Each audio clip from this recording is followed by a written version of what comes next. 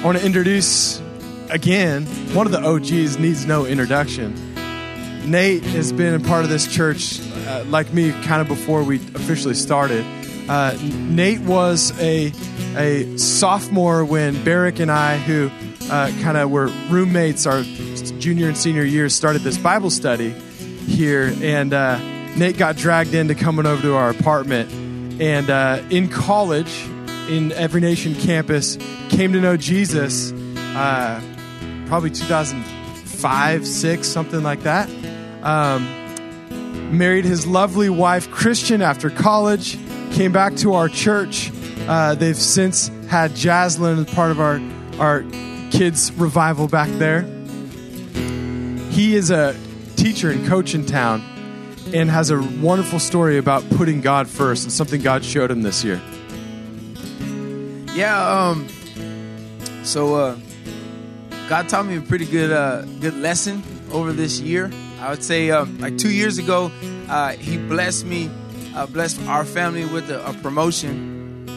So I'm a coach in Seguin High School down the road, and he blessed me with the defensive coordinator position.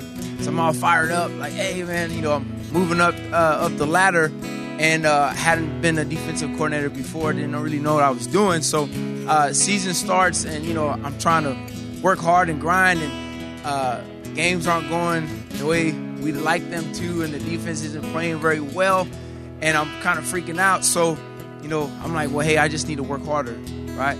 Put in some more hours, grind, and not necessarily intentionally, but I start noticing, well, hey, look, I can get a couple extra hours working if I don't go to church, right? Or and then that turned into, well, maybe I'll still get up early, but maybe I'm not gonna. I'll watch a little bit more film and not read my Bible, and before you know it, not really going to church and kind of making excuses, this and that, why I'm not reading my Bible. So long story short, the season didn't go very well, and I was super stressed, and it was like, yo, man, like, this isn't really what I thought it was going to be like, right? So in the coaching realm, it's kind of, hey, man, we need some results. So going into this year, it was like, hey, I kind of tried to do it by myself, and it didn't really work out too well, right? And I like to pay my bills, so I need to figure out a different way. So going into the season, I was like, man, Lord, what I tried to do, it didn't work.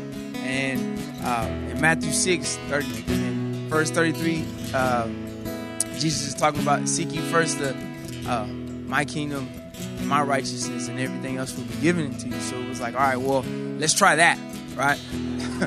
So I just made, Lord, help me make conscious decisions. Like, hey, man, you know what? We're just going to draw a hard line, right? Like, hey, look, if you can make it to church, you're going to go to church, and you're going to get, like, let's do that first. And then everything else, we'll see how it plays out. And, he showed me that. I'm not saying because I came to church, like, we did really well, but what I am saying is that when you make a conscious decision to put God first, right, he can, like, hey, yeah, you might spend however X amount of time with God, and you could be doing other work stuff, but what I learned is that he can multiply that time that you spent with him and make you more efficient in the other places. So a saying is like, a smart person will learn from their mistakes, but a wise person learns from others' mistakes. So be wise, right?